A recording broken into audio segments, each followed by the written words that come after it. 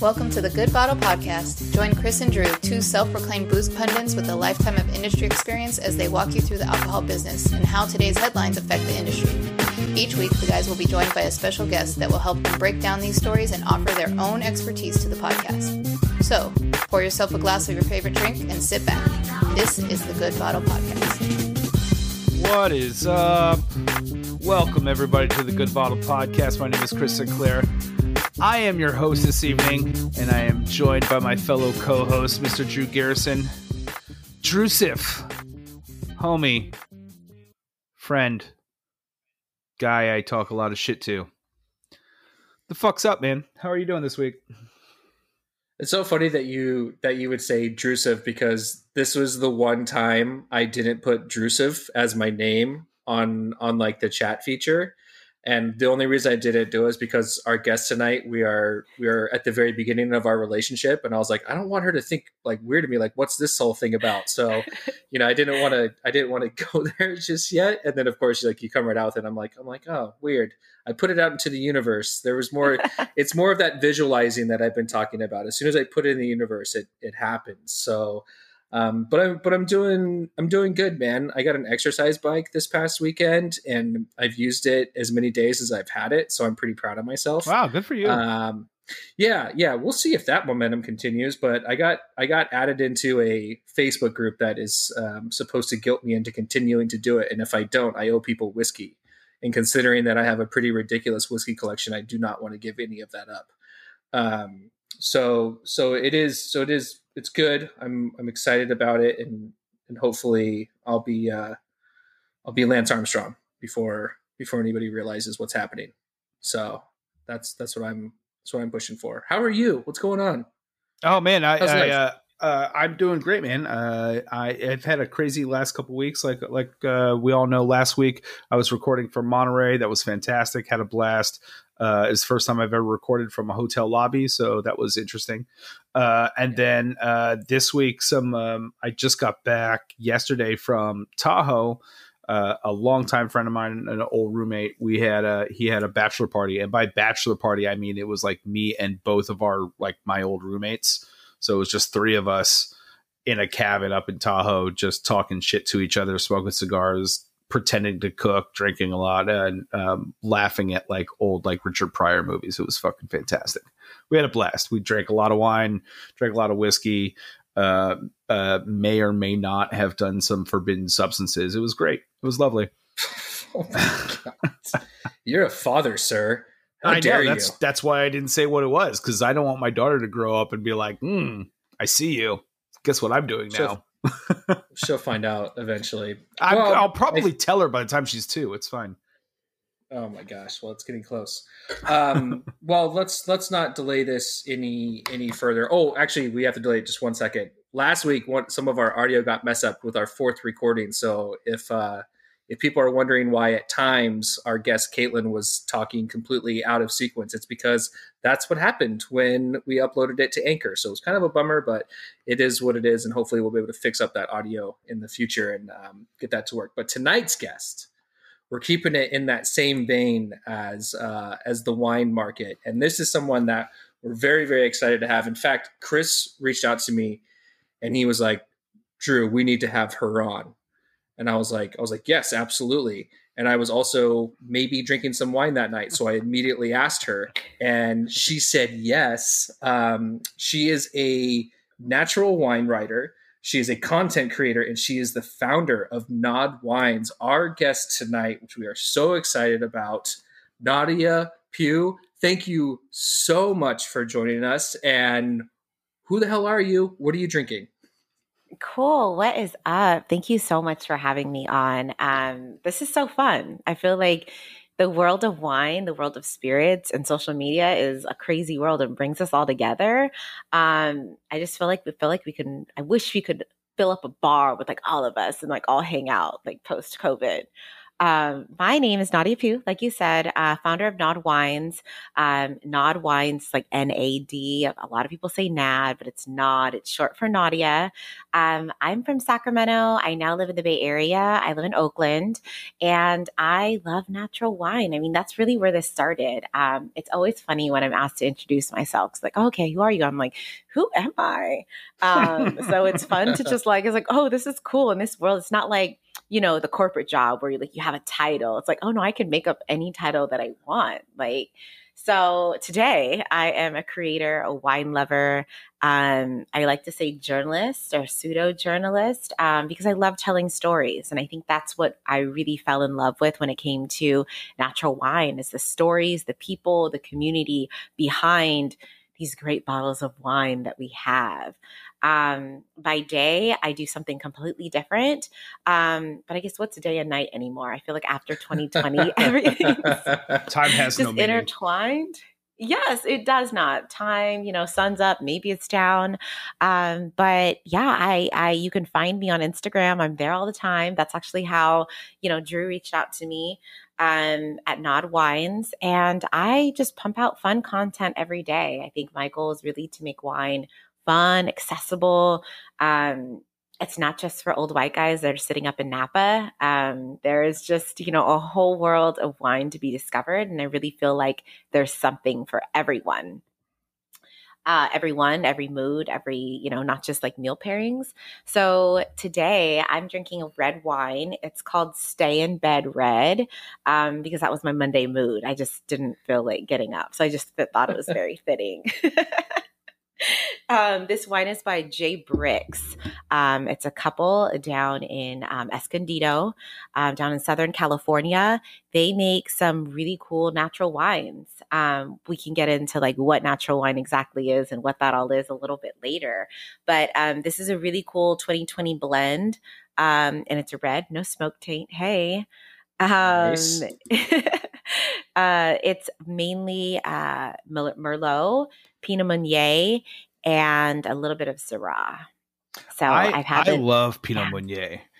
I like it. It's fantastic, and especially here in California, like we don't find it that often, but occasionally, like when it's thrown into a blend, it really screams. It really pops out. That's fun. It's good stuff. It's beautiful. It's beautiful. I actually, if we can ever meet up in person, I have a bottle of Pinot Meunier, a still Pinot Meunier, made in California by Two Shepherds Wine. And they're up in Sonoma. And when I first tasted it, I was like, oh, wait, I've never had this still. And it's amazing. It has the fun acidity. It has the juicy red. It has like a little bit of brambly characteristics. There's just, I don't know, it's a mix of everything. And it's one of my favorite varietals. So one of the things that we were talking about before was, before we started recording, was like, we love people in your position who have quote unquote real jobs, because a lot of people tell us that we don't have real jobs. Not as much anymore because, I'm on the distributor side. Chris has a bottle shop, but definitely there's a huge portion of this industry where we get told a lot, like, when are you going to get a real job? When are you going to get a real job? And you had that.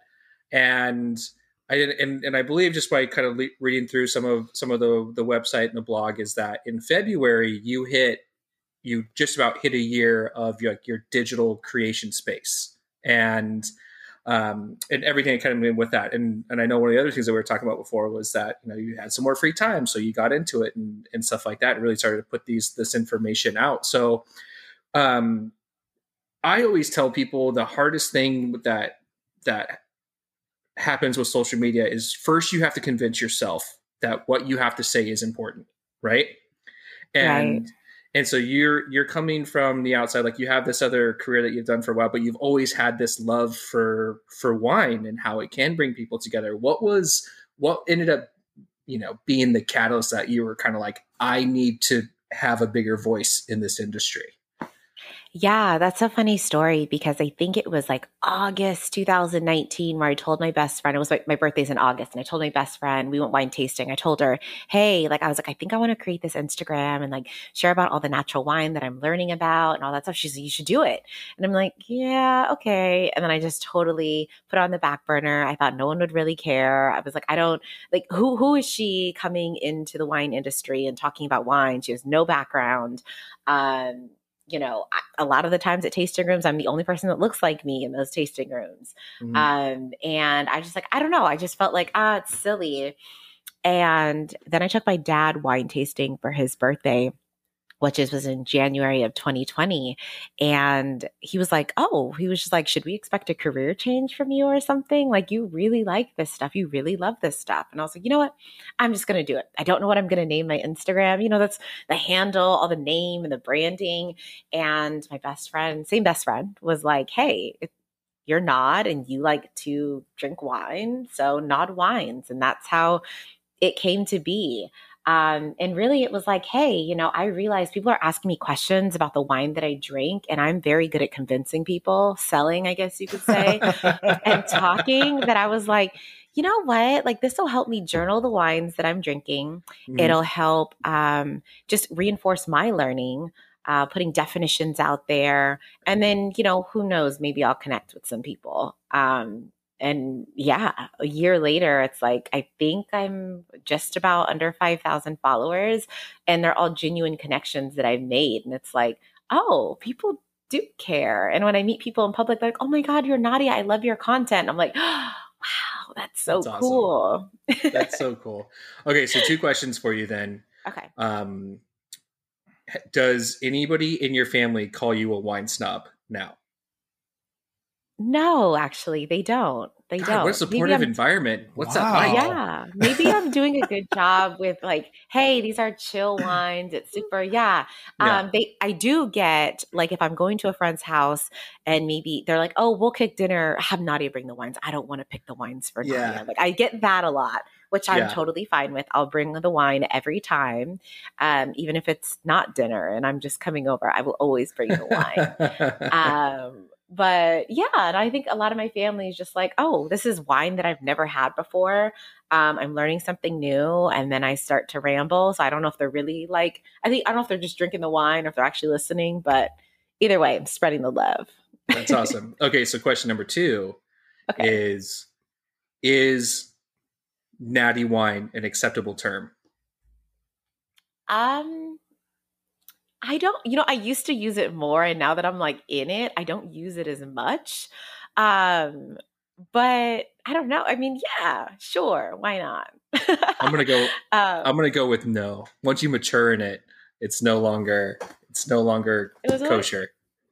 Yeah, I guess. Is that right? So like, yeah, now I'm thinking is that about like calling San Francisco Frisco? You know what? I think that is. Yeah, because once I live here, it's like, oh, it's the city. Or SF. Yeah. But like Frisco, I feel like, when I didn't live here, I called it that. Yeah, that's interesting how that works. Okay, well, that's good to know. I mean, I always feel like my eyes roll into the back of my head when someone calls it natty wine. So I just wanted to, see what that was really looking like from a professional standpoint. What's funny about that is like it hits like a very a nostalgic part of my brain hearing the word natty, just because I in college I drank a lot of like Natty Light, Natty Ice, and Natty Ice. Same. Actually, a lot more Natty Ice than I did Light, to be fair. And so natty wine, just to go, oh yeah, it feels like home. Yeah. No, I remember those days and all the different beer games. And I guess that's where my mind goes too. So then maybe it separates in my brain, almost like, no, it's not that. Please don't think that. This is different. Right. But, I just make an association with almost kind of like a bro-like mentality, where when you hear that, you're just kind of like, all right, bro, settle down. Like, this is, I don't need to hear all these things. Chris, question for you. What are you drinking? I am drinking an orange wine this evening. The Orangerie. That's my amazing French accent. From Union Sacre. It is an orange wine of Gewürztraminer at 40 days on skin. It is fucking stunning. I love this wine. This is hands down one of my favorite wines of all time. This would probably be my desert island wine if I had a desert island wine. I don't, but this stuff is freaking fantastic. And it's being Gewürztraminer too. It's, most people know Gewürztraminer as being like that sweet German wine, dessert, tons of sugar on it, almost on the border of being an ice wine. You could take all that you those assumptions about Gewürztraminer and just throw it out the window with this wine. It has a lot of the same sort of textural structure and a little bit of the same flavor profile, but with the skins for 40 days, like it just strips so much of that and adds a ton more depth. Creates like this mid palate off bitter quality to it, but that's like washed out by like this juiciness. It's just freaking lovely. And it blows my mind every time I open a bottle. And I was really excited to find this in my wine collection tonight as I was like looking through it, like, well, okay, what am I going to drink? I don't know. And I moved the bottle out of the way and I was like, oh, yup. Like that. Oh, 40 days. That sounds so bomb. Yeah. So there must be, is it pretty tannic? It's not incredibly tannic. It has a touch, but like it doesn't make the inside of my lips kind of like scream. It's not like a Napa cab, right? Where it's like your whole mouth just goes and then like opens back up from the tannins. It is acidic. It's quite acidic. Cause it makes me salivate quite a bit.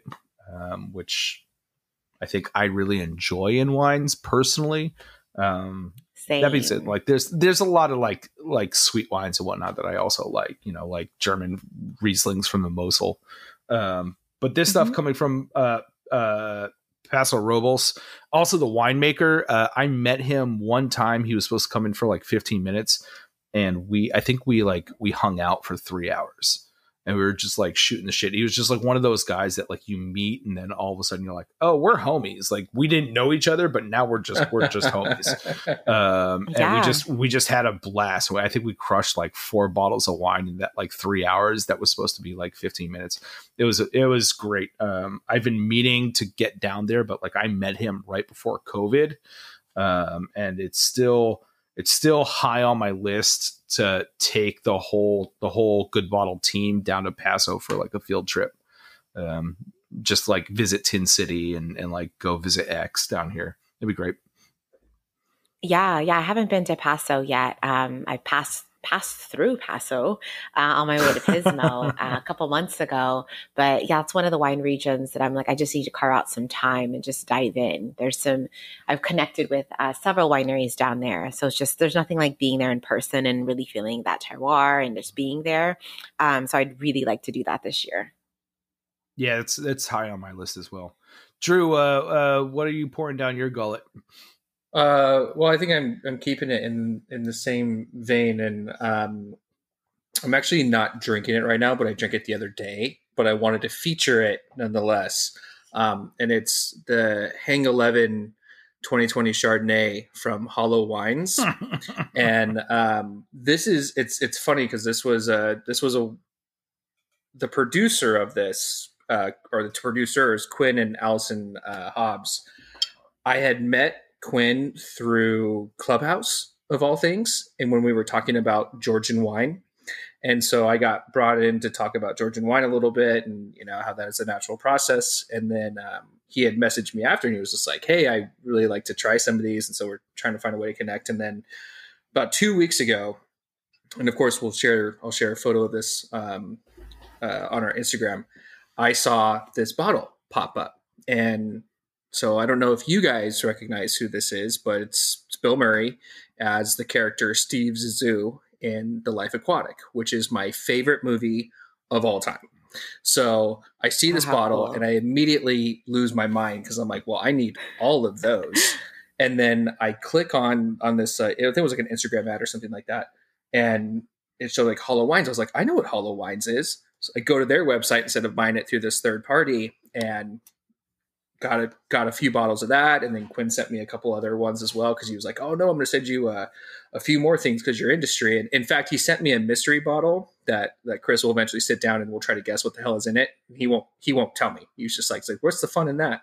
But this is super fun. So they're out of Lompoc, and they use wild yeast, 7-day skin contact, unrefined, unfiltered. It's also vegan, which, I always get a kick out of that when it comes to wines and spirits and all that fun stuff. Yeah. A partial malolactic fermentation, and then it's just a really cool story. I mean, Quinn was kind of going, if you go to their website, he was kind of going down this path where he wasn't really healthy and stuff like that, and then just kind of did like a about face on his life and ended up really getting into natural wine. And then he ended up producing this really, really fun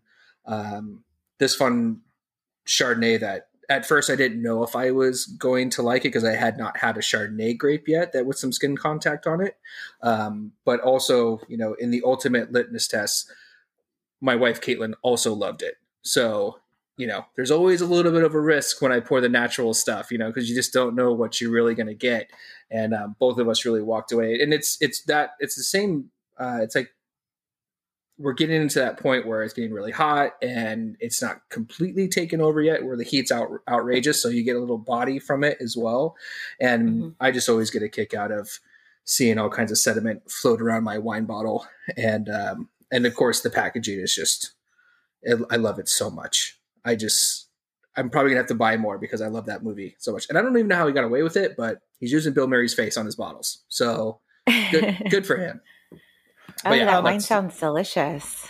I think for our listeners who might not know, the reason wine will put vegan on their label is because one of the finding techniques that happens that gets used pretty often is using egg whites to remove sediment from wines.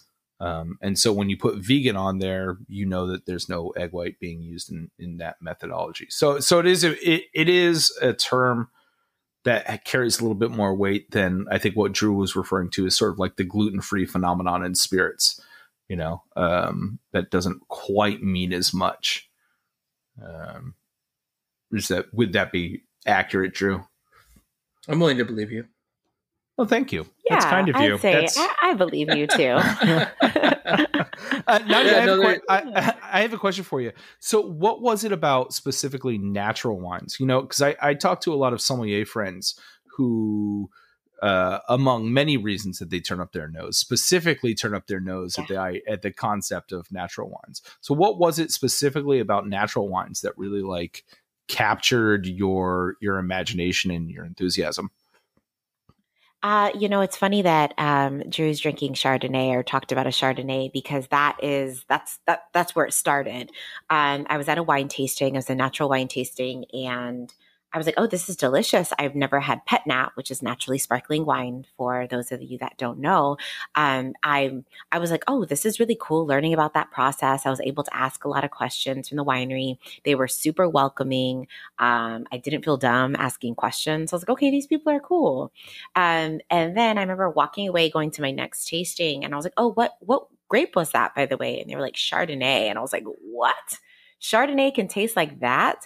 And I think, being born and raised from California, you're used to the over oaked, the overripe, these huge bombs of Chardonnays, that it was just, never. Like I would, when you're at a wedding or like some reception, it's like there's the red and the white, and there's always that Chardonnay, and I'm like, oh, never. But having a Chardonnay that can be acidic and was grown in a cool climate temperature, there was just so much about it that I was like, whoa, like I was just so used to putting wine and certain varietals in certain boxes. And the fact that the fact that it was a pet nat, the fact that it was a Chardonnay, it just like blew all of what I knew, every box that I had, just blew them open. And then that's what really got me, that I was like, wow, a Merlot can, it be really juicy and less drying. There was just there was just more to learn. I just feel like I'm the type of person that I get bored easily. So the fact that it was like, hey, these are out of the box wines, and then the people were more welcoming. So I felt like it was just not just the juice in the glass, but also the culture built around these wines, that I was like, hey, there's something different here, and not enough people know about it. That's rad. That's really fantastic. Yeah. Well, I think there's so much truth to that as well, because I mean, even being a little bit further into all the different like natural wines, because we have like I said, all the Georgian wine that we've drank and stuff like that. Even when I saw this and saw Chardonnay, I was still taken back. I was like, wait a minute, like this. What am I about to drink here? And it just ended up being this is my favorite Chardonnay of all time. Like it's not close. And I know that if let's say I gave this to my mother-in-law, she would not feel the same way. It's still, she wants that buttery stuff, and there's obviously room in the industry for all of it, but it is this is why we're going to get along, because you have that natural curiosity as well, where you're kind of like, no, I need to know all the things about this. Like, you can't just drop these bombs on me and then walk away. Right. Then I just like fell into the rabbit hole, and there was just every wine I had to like take pictures of, and then Google and find out more about the winemaking process for these specific wines. And I think that's really what opened up my mind to this winemaking style, this process, and the origins of it. And I'm like, is it new? Is it old? Is it a return to the past? There's just so much history there, and a lot of stories to be told. Yeah, that's kind of the interesting thing about natural wine, right? Is just the interpretations of different people. It's like, for a lot of us, it is a pretty new phenomenon. And then, then you talk to some of these wine producers in other parts of the world, and they're just kind of like, you mean winemaking? Like just winemaking, right? Or like, right. Yeah, but you don't, you don't do anything. They're like, yeah, you're talking about winemaking. Why are you calling it natural? This doesn't make any sense to me. And you're just kind of like, oh, well. And then, I don't know when your moment was, but I remember at some point last year having this really, really horrible wine from California, and then being a little tuned up and asking that question on Facebook of like, why does this taste like this? Why is this so horrible? And then I got a private message kind of be like, because they add a ton of sugar to it, and this is going to make you feel horrible tomorrow. And coming from the spirits world, that's something that we're so used to seeing. Like, with rums and different things. It's like, you see all this manipulation constantly. I never thought that you would see that in wine. It just didn't seem like there was room in the process for it. But then, of course, you're like, oh, wait, no, this really does matter quite a bit. And to the point where, if you drink a if I drink a highly manipulated wine at this point, like I can't even put it down. I'm like, this is disgusting. I got to get rid of this. I can't even do it anymore. I mean, it happens so often. They even have a fancy name for it. It's dosage, man. Ooh, dosage. That is true. It sounds so sexy. There is a lot of dosage. Okay, well, I think it's time for our opinions on facts that we've heard from reputable sources. Okay.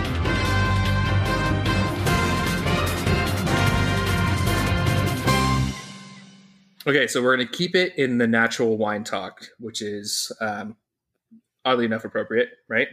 And and this is a story about fine wine importer Ronnie Sanders of Vice Street Imports, which is one of the biggest wine importers, is going to be importing Pasalacao brands, Calicarius, and Nine is Enough from Italy, and these are all natural wines. And this is the biggest natural wine producer in Italy. His goal is to take natural wine out of this quote unquote niche market and bring it to the mainstream, saying that natural wine is for everyone. So this is going to be going into a lot more stores, potentially even grocery stores, which, you know, if you listen to last week's episode, we talked a lot about grocery store wines versus like bottle shop wines. But so Nadia, when you read this story and you just kind of saw some of the players that were involved with this, is there a level of excitement that you feel as like this really big enthusiast for natural wine, or is there kind of like the punk rock, don't tell everybody how cool it is? What are your thoughts on that? You know, I'd say my first initial thing was, yay, I'm happy. You know, this is going to improve access. A lot of people ask me, hey, where can I find natural wine? Or they'll send me pictures. Hey, I got this at Safeway, or I got this at Ralph's. And I'm like, yeah, no, that can't be natural, you know? But I think I like the fact that it would be to a broader market. Also, I think they can get lost in the pool of grocery store wines, because if you don't know what you're looking for, you're just kind of shopping by label or maybe by region, and it's just there on the shelf. But I like the fact that it's going to be accessible by more people. People may not have to seek out these boutique wine shops, which I totally love. And I love, you know, bottle shops and family-owned businesses, but also some people just aren't going out of their way to go find those places. So if there's a way that they can try natural wine, almost open up that door for them at their grocery store, then maybe that'll get those wheels turning, maybe let them fall down the rabbit hole, and then they'll start seeking out on, you know, wine lists and bottle shops in their areas. I mean, I'm in the Bay, you guys are in Sac. There's a lot of different like fun, you know, wine shops. But when it comes to some people where the grocery store is their only stop or their only point of access to wine, I think it would be cool that they have access to that. Yeah, no, I think there's a tremendous amount of truth to that.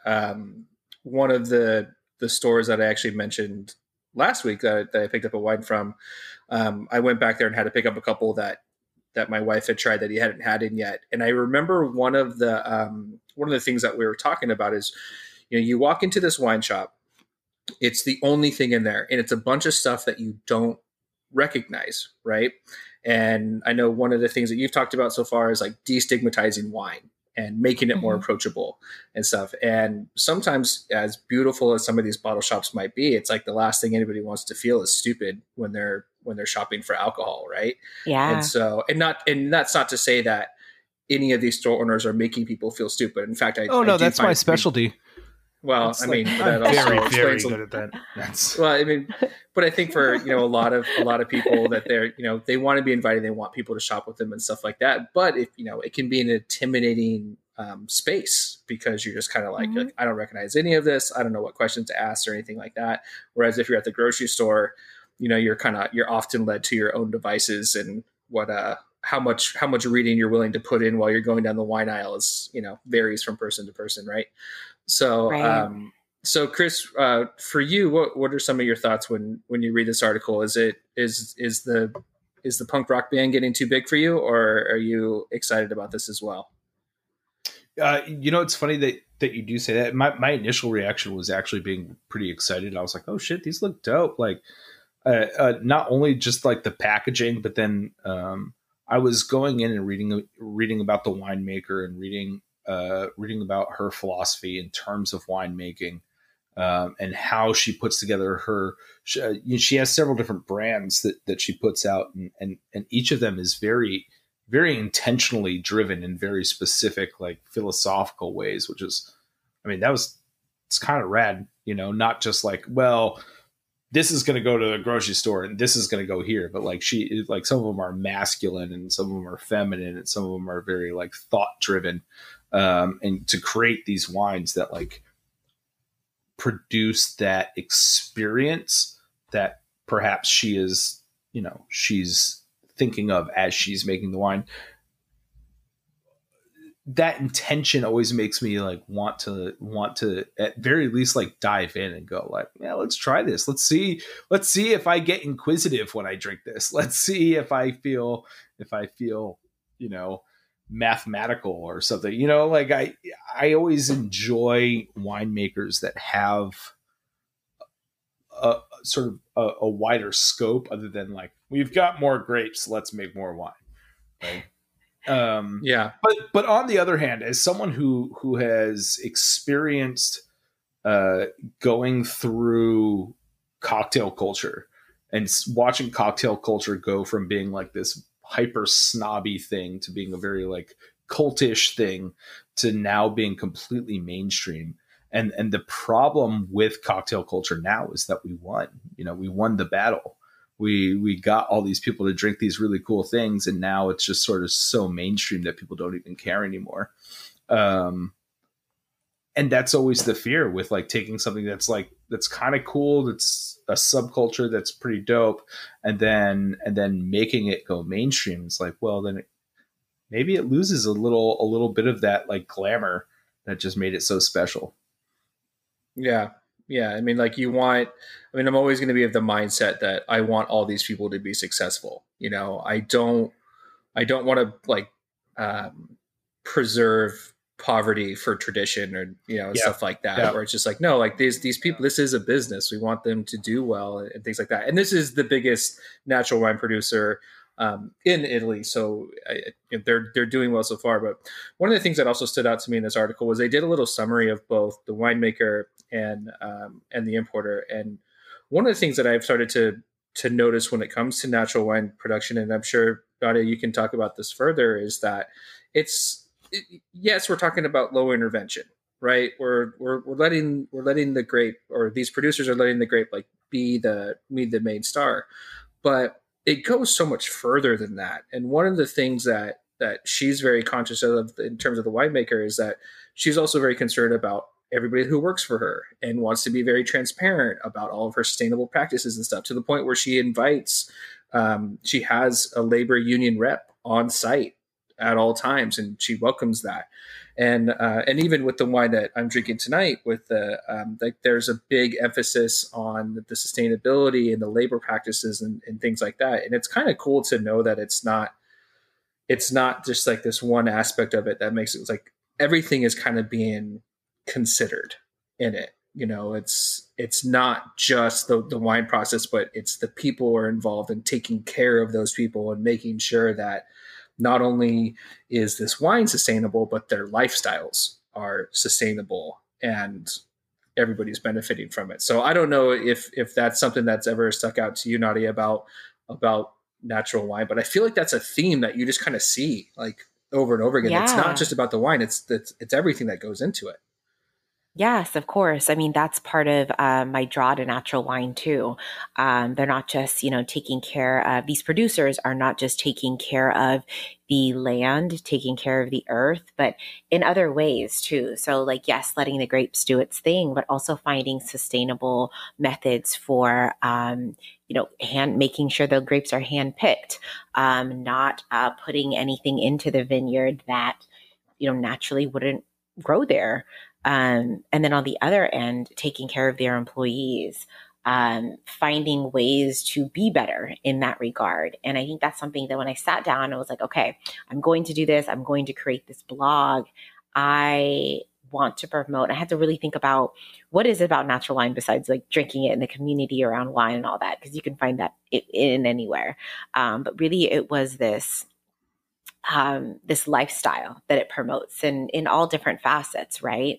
I feel like on, the consumer end, I'm like, I can still maintain my active lifestyle. It's not, I'm not these, whatever's in this bottle, all the additives or, intervention processes are not affecting like how I feel and how I'm able to be active still, wake up in the morning early and work and all these things. I'm not saying they totally don't give you hangovers because you need to hydrate, but I just see like in terms of like that end, there's just so many kind of lifestyle pieces to it.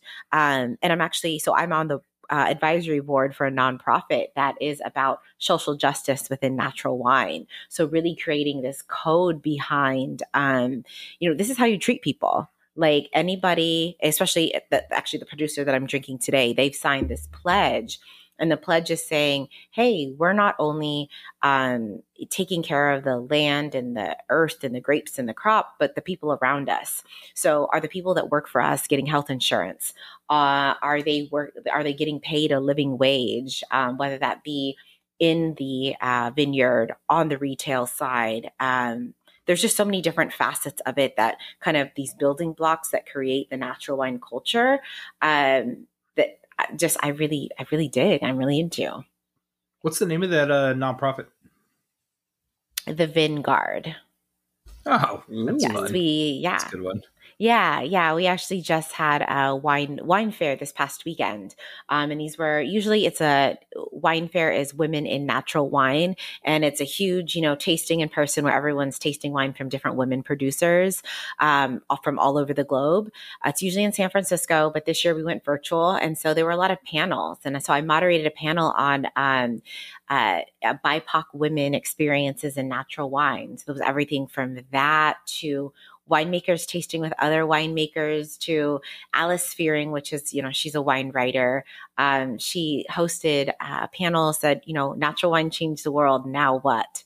So seeing all these international voices come together to stand for, okay, it's not just like, yeah, this wine is so damn good, but outside of that, like, how can we make our lives better and the people around us, nurture them and make the world a better place.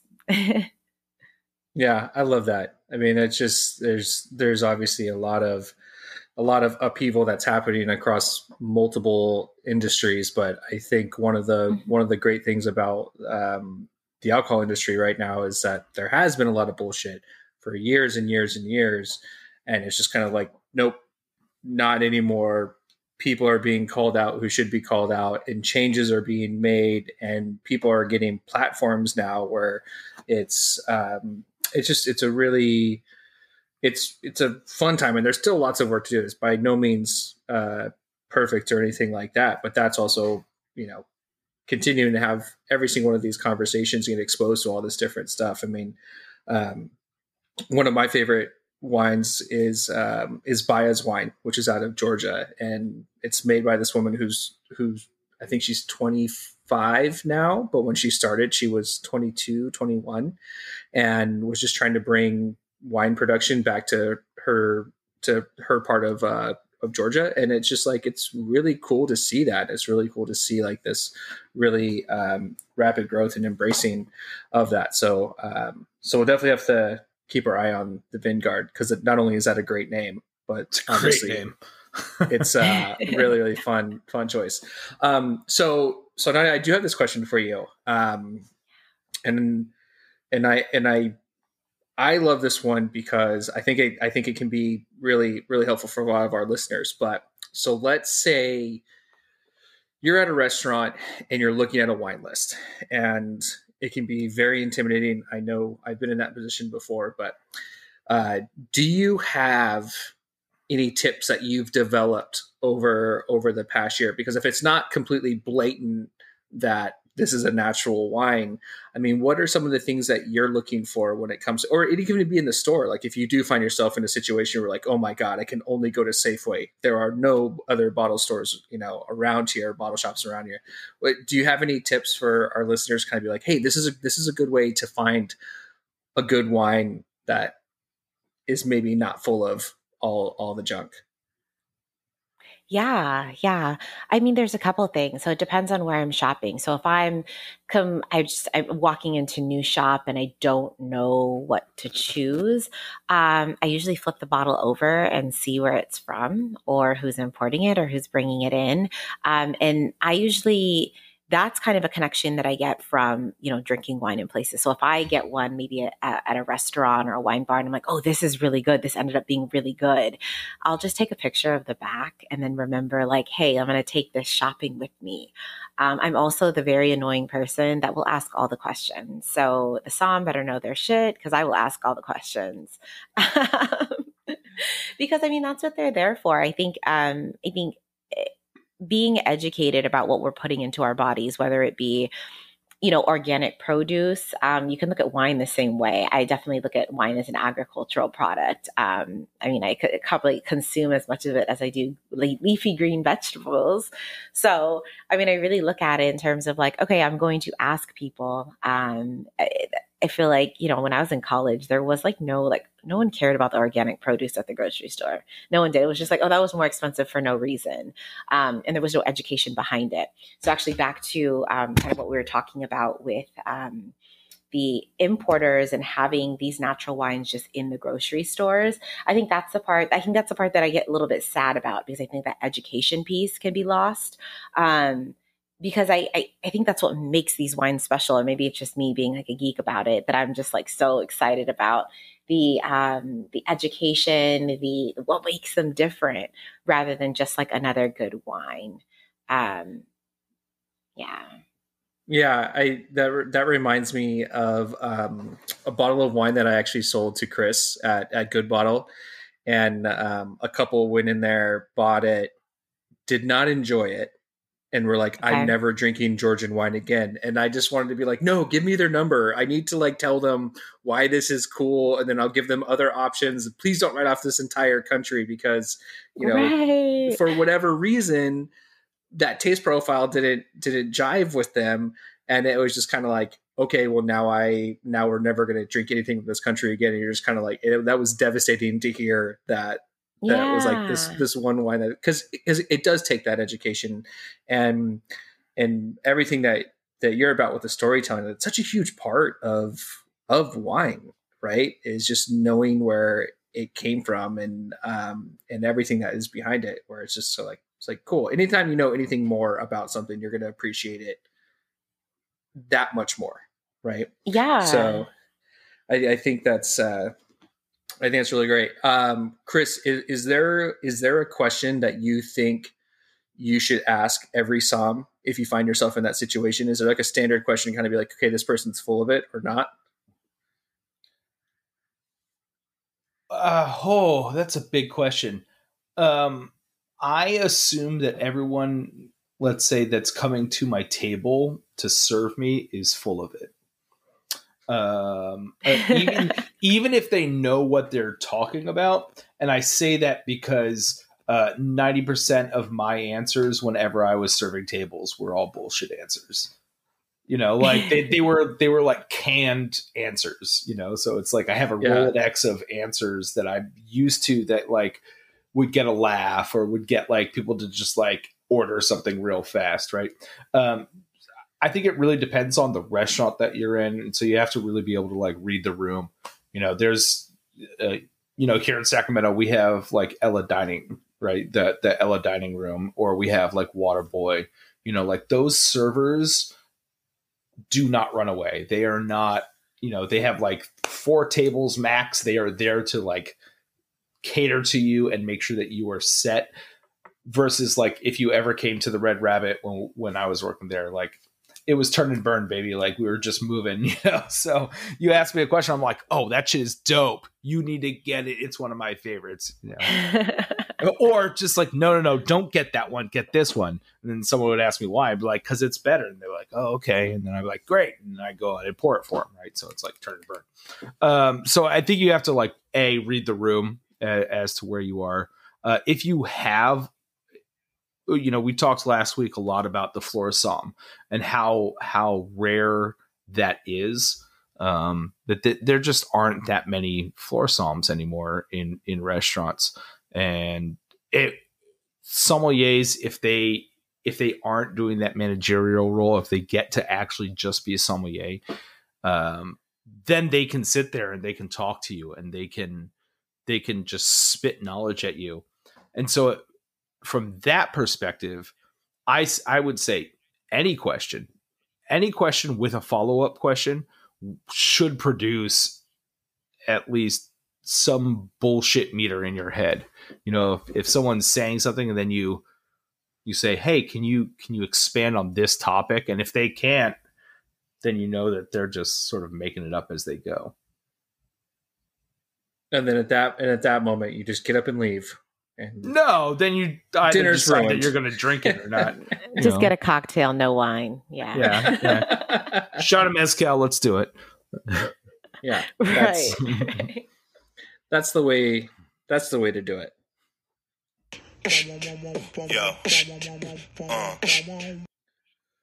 Okay, so we just assaulted you with 48 minutes of mostly natural wine talk. So now we're going to bring it back to the conglomerates. And this next story is talking about the potential of the major mergers no longer being a thing. And what I'm talking about is we have some pretty big companies in the spirits world: Diageo, Brown-Forman, Jim Beam, Pernod Ricard.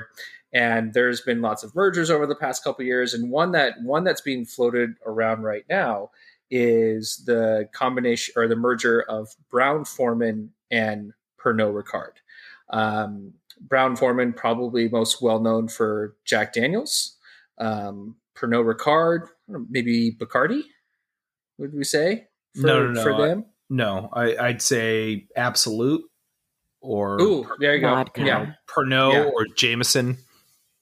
There you go. So those are some of the major brands underneath both of them. And now this would be a very ambitious buy, and it would be somewhat difficult to pull off because they are still both family owned, both companies, even though they are publicly traded.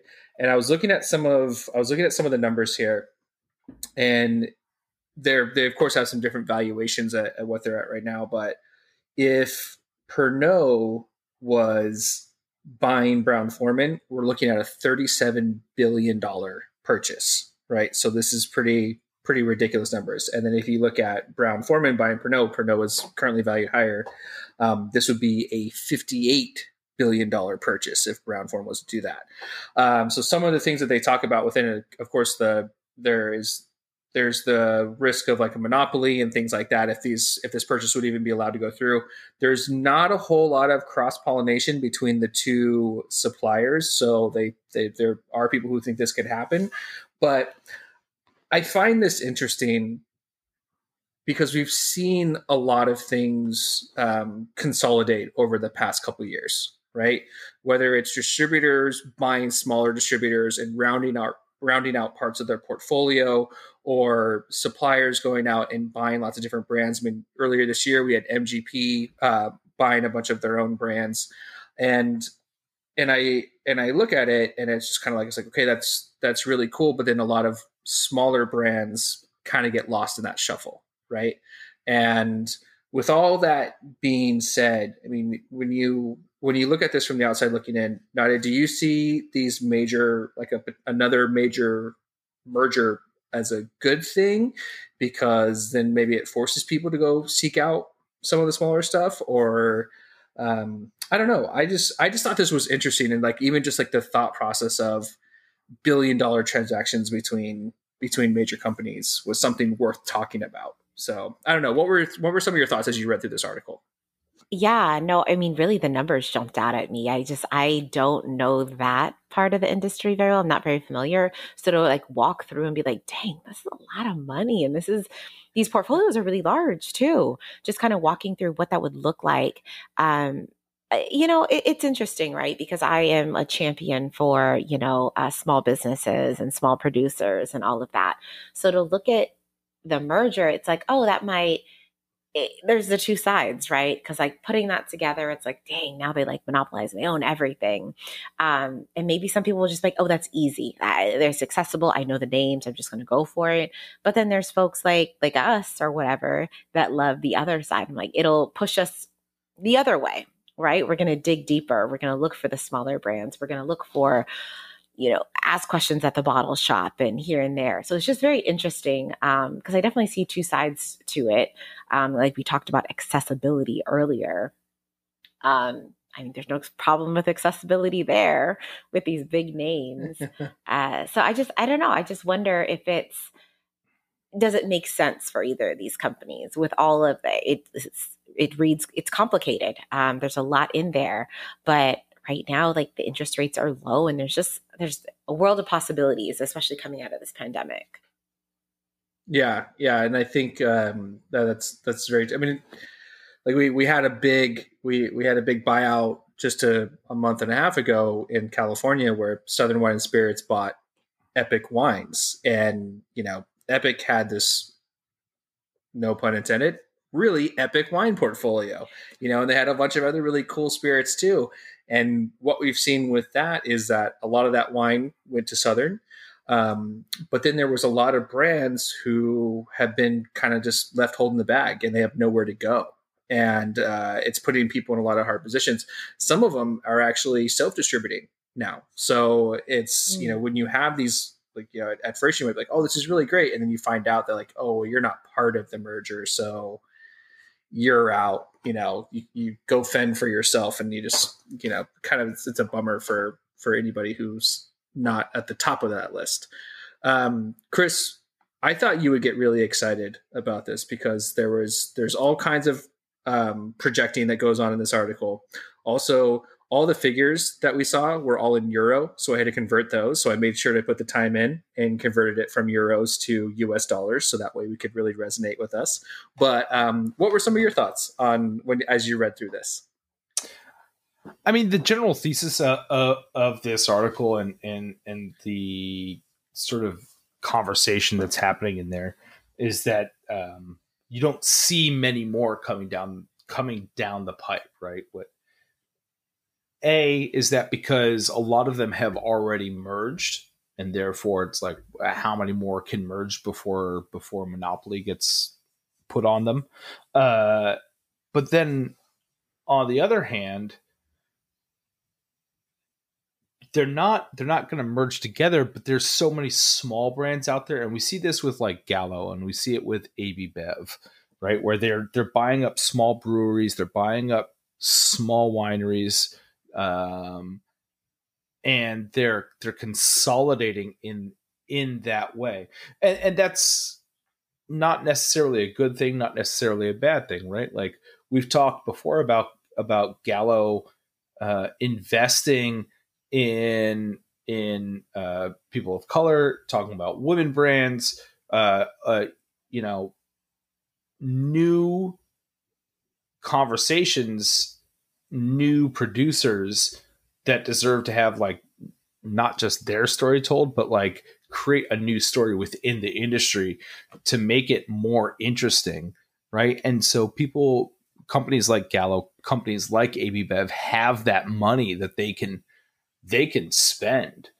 And it doesn't necessarily matter if those companies turn a profit in the first like 2 years, 3 years, right? But they also have the resources that would help them turn a profit in the first 3 years as well.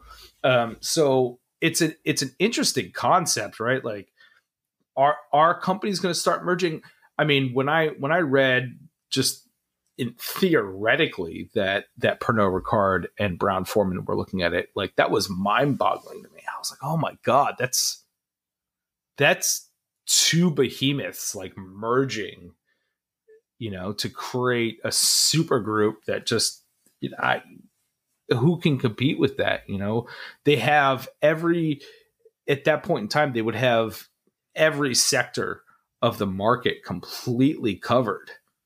With Pernod Ricard's international reach, their distribution systems internationally, and what they're able to do across many continents, and then more importantly, actually in sort of the airports and like the non-governmental, less restricted areas. So like your duty-free shops and stuff like that. Like Pernod Ricard crushes in those, and Brown-Forman has a strong foothold in a lot of that as well. But I mean, the fact that these companies don't really have like competing brands, you have Jack Daniels and then you have Jameson, right? And so you have Tennessee whiskey and then you have an Irish whiskey. Like they're both giant names, right? Everybody knows them.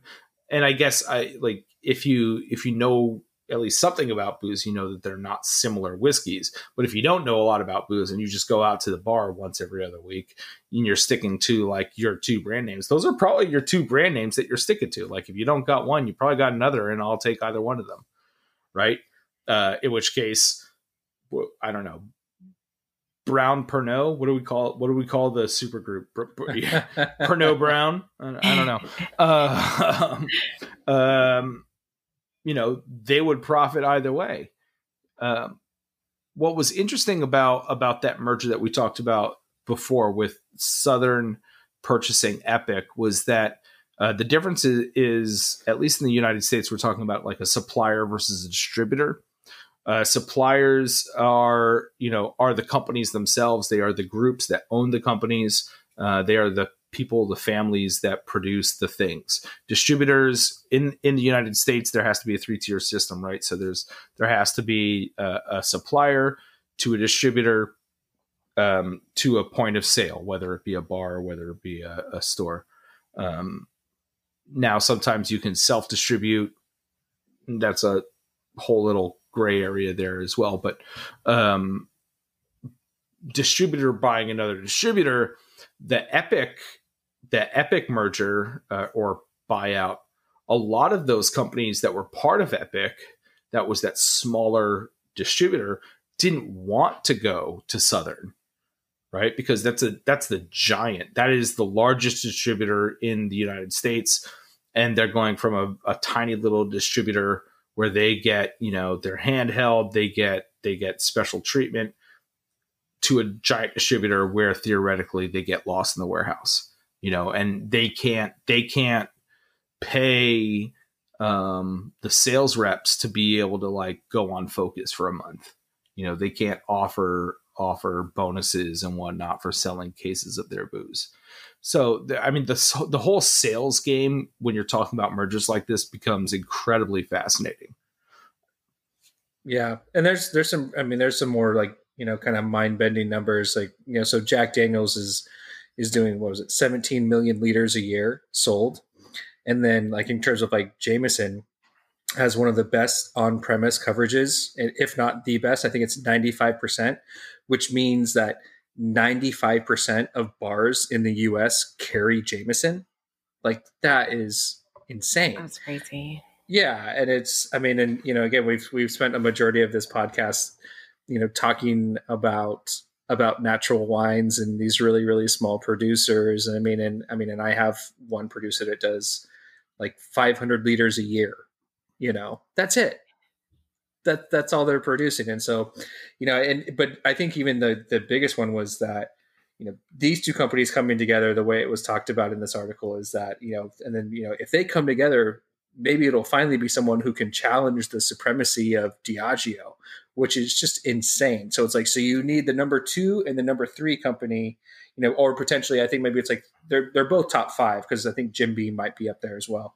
But it's like, you need these 2 companies to come in just to close the gap on the number 1, company with Diageo. So I don't know. I just think this was a really fun article to read. And I think, whether or not it happens, which I still think that there's a lot of obstacles in the way for this to actually happen. And again, this is very speculative, but there's more than enough small brands out there for us, right? So we can continue to geek out with each other and be like, no, we're gonna stay small. We're gonna enjoy this stuff. I think in the current environment, one of the things that we've seen in the last like 15 years is that the vacuum that was created by the absorption of smaller brands, specifically in spirits, and then also you've seen it in beer recently, is that when those small brands become big brands, that leaves a vacuum that needs to be filled, right? So another small brand, as long as there's not any roadblocks in terms of like laws or access to finances, small brands will continue to pop up. That doesn't always make them good. That doesn't always mean that they're bad. It just, there's going to be a vacuum there when small brands get absorbed in. And I think that I for one have always been a proponent and think that there's always room for honesty and quality, right? Like if something is honest and if something is made in with the focus of quality, there's always going to be a need for it. I don't see that happening. Now, I mean, there's nuances in there, right? Like if the producer is also like an egotistical asshole, then like probably not. Like doesn't matter how honest and how good the thing is. If people just don't like them, then fuck them, right? But yeah, I mean, you see that in restaurants all the time too. You know, like I think that, you know, you see restaurants opening, closing, like growing, getting huge. And as here in Sacramento specifically, the conversation since I've lived here has always been like an oversaturated restaurant market, you know. But I'm just convinced that there's always room for honest and quality. Which is why natural wine is so big right now. Yeah, and I think that that's, you know, like it comes from, you know, like Nadia was saying, you know, that the new consumers, you know, the new age groups of people who came up giving a shit about like what they put in their bodies, you know, whether it be organic, whether it be, you know, vegan, people caring about their health and how they're consuming. I think natural wine is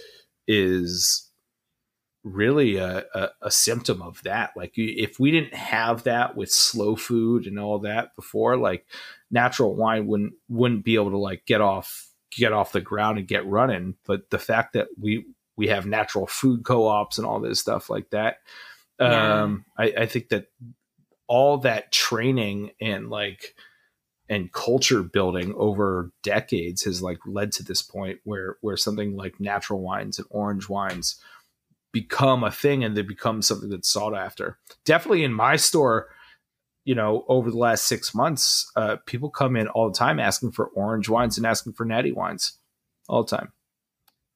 Yeah, I think to that same sentiment that folks are, you know, if the past year has showed us anything, I think a lot of us are paying more attention, not just what's going in our bodies, but where our money's being spent.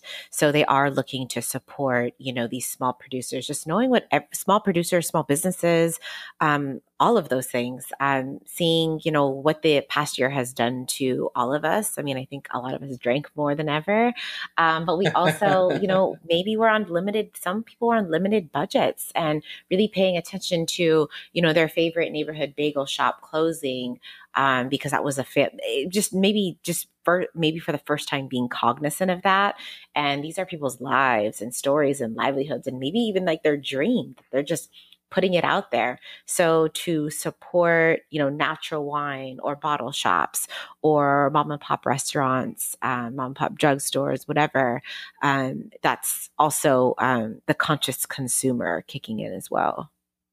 Yeah, I think that's totally on point, because a lot of people, and not only just with limited budgets now, but I mean, if you think about how a lot of restaurants are right now and just being understaffed and whatnot, like, you know, that if you go out, you're going to be experiencing a lot of delays and things like that. And it's to be expected, because again, these places are operating with limited staff. So making those conscientious decisions to kind of be like, okay, well, I'm only going to do this once a week because I can't sit at a restaurant every single night and have it be 45 minutes to an hour and a half before I get any food. It's like, no, I'll do it once a week and I'll support the people I really want to support. But all right, so we're really going off the rails there.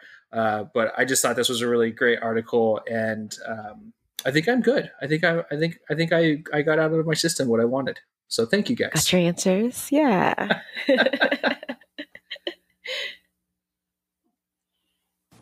You know who's dope? Them over there. Okay, so now time for my favorite part of the show, and it is our dope follows. And this is where we are going to tell you either about dope Instagram accounts like Nod Wines, or we're going to tell you about movies, books, maybe other podcasts, but don't go be pushing other podcasts on here. I'm just kidding. You can totally do that. So Nadia, who is your dope follow this week? Okay, so I'm going to have to plug a magazine that I work with because I'm really excited about the issue that's coming out. So Nice. the Wine Zine, you can find them on Instagram or thewinezine.co. This is, I'm actually the assistant editor of this magazine, another relationship that built out of, the internet and making connections over the past year. I actually contribute to the magazine as well. So we just got the issue 5 just came off the printer. It's being mailed out to pre-ordered folks. And my story actually made the cover. So Oh I'm shit! really Wow. excited. Yeah. I'll be posting about it on my Instagram soon. I pitched the story and the editor was like, do you want to write it? You seem like really involved and really invested. And I was like, yeah, sure, I'll write it.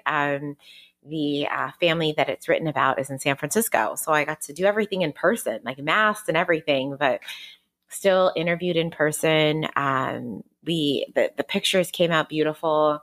And that actually leads to my next dope follow. The story is on the 280 Project, and that's spelt out. The 280 Project. It is a partnership, a guy and a gal and their family in San Francisco making wine out of Pinot Noir grapes grown in San Francisco at a community ran farm. So it's from at Alamany Farms. And yeah, so they're just kind of doing big things. They decided we're going to make wine and they're doing it. I mean, in their own apartment in San Francisco. And, you know how small these spaces are. What's That's great so about funny. that is last week that was one of the dope follows as well from the girls that we had on. So that's So- amazing. Oh, so cool. So First time ever. if you haven't paid attention to this, then you clearly need to go ahead and go follow them. Oh, that is so awesome. Yeah, so it's game minimum now. I asked the girls last week this question, and I have to ask you this question. Okay. The terroir of San Francisco, what do you think it's going to contribute? You know what? I have a lot of opinions about San Francisco. So. But because they're Pinot Noir grapes, I think that fog, what do they call the fog? I think his name's Carl. I think they've named him on Instagram now. The fog that in San Francisco, they've actually have an Instagram account for him.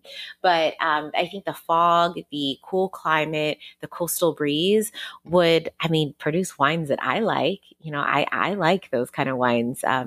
Grown in that terroir. So that being, I'd love to see like a Pinot Noir out of there. I think it would be really cool to see what kind of Chardonnay could come out of that. We talked about Chardonnay earlier. So to come full circle, I wonder what kind of Chardonnay would grow in like a foggy, coastal, like, smog-ridden city. But There it is. Like we're waiting just for all. Yeah, I mean it's funny that you bring up that one. Okay, so another question for you, because I can't get over like the rocket strapping that has happened with you in this wine world. Like you just sort of kind of like, I'm gonna do this, and then you kind of were like, I don't know if I'm gonna do it, and then Dad's like, nope, you're doing it. Like go have fun with this. But like you go from, I mean, it would be less than a year and a half, if less, or definitely less than 2. I'll say less than 2. Kind of being like, I think I'm going to start an Instagram account. It's like, to now you're an assistant editor for a wine magazine. And I know that you said you had a day job. You didn't reveal what it was, and we don't have to get into that. But it's like, but you're not like a daytime journalist either, So it's like, right. it just seems just kind of like, oh, and by the way, I also just happen to be this. Like, what has that experience been like? And then I do want to just like, if you have any advice for anybody else who's thinking about doing this, like what are some of the steps they should take? Yeah. So in my day job, I do relationship management for a healthcare company. So my degree is in social work. I used to be a social worker, and now I'm on the administration side. So something completely different.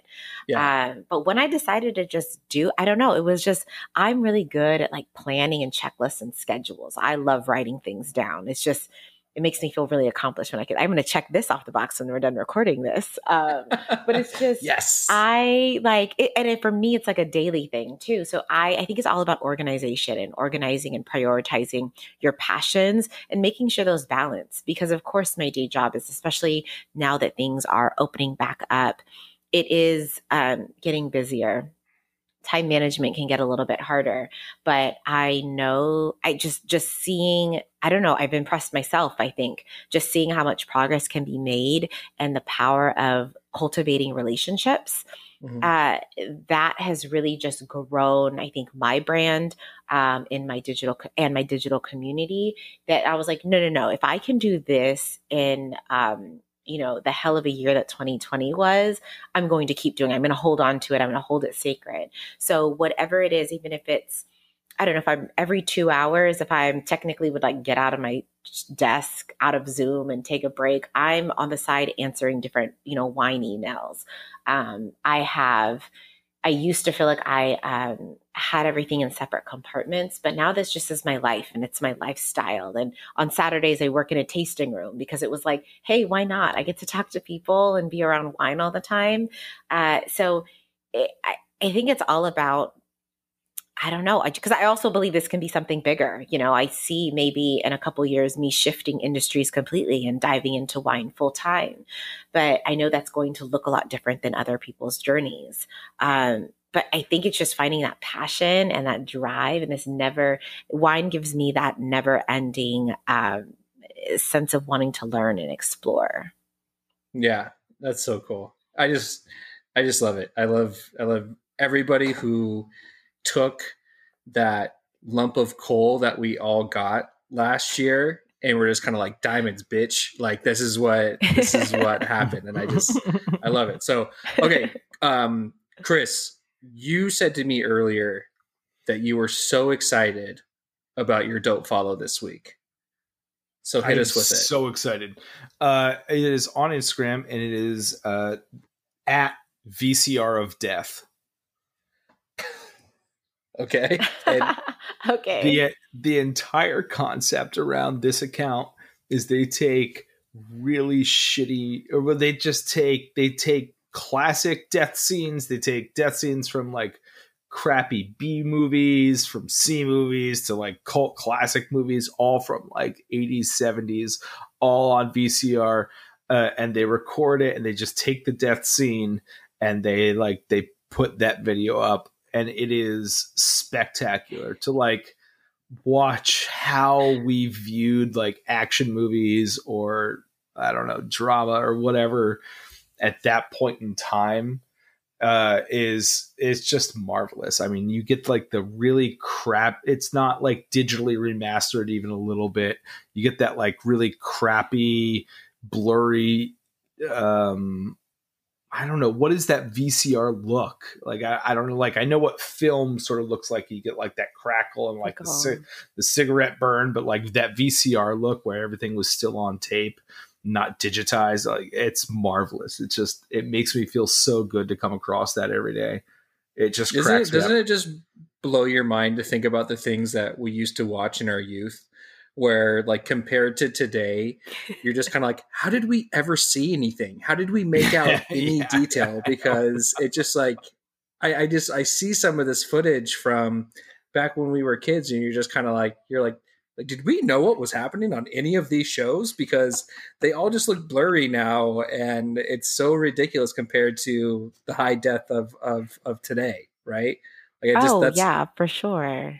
I think about that like maybe way too much. Like you're just kind of like there's no way that I actually enjoyed any of these shows or I knew what anybody actually looked like, because they're just all pixelated. Okay, that is a good one. VCR of Death. All right. Yeah, no, I'm looking at the page now. Wow, this is awesome. Right. As you can see, we take this very seriously at times with the dope follows. They're not always the industry related. Okay, so that obviously leaves me here, and I'm a little late to this game, in terms of this TV show that I want everybody to go out and watch. But I think especially just after the past year, and even though we have a genuine diamond maker in our presence right now, I think it was still a very demanding year, and it was can be a little taxing. And I have been recommended this show so many times, and I fought it, and I didn't want to give in. And then I watched the first 2 episodes. I was like, well, now I got to get another freaking streaming service. And that show is Ted Lasso on Apple TV. It is so good. It stars Jason Sudeikis, and he plays a football coach from Kansas who goes to England and coaches a soccer team over there.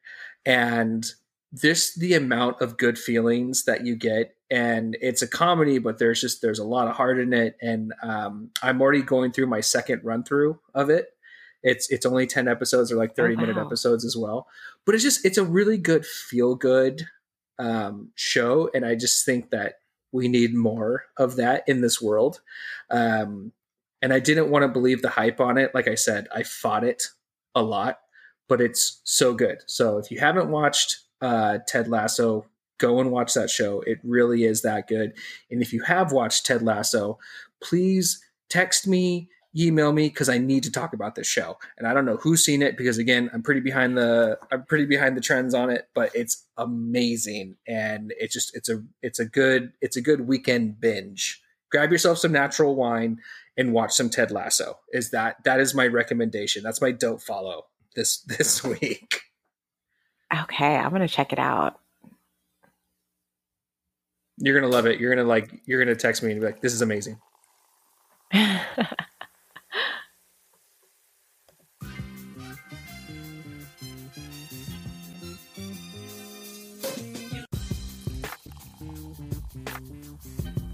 Ooh, 2 bottle pops. Must be that pet nat.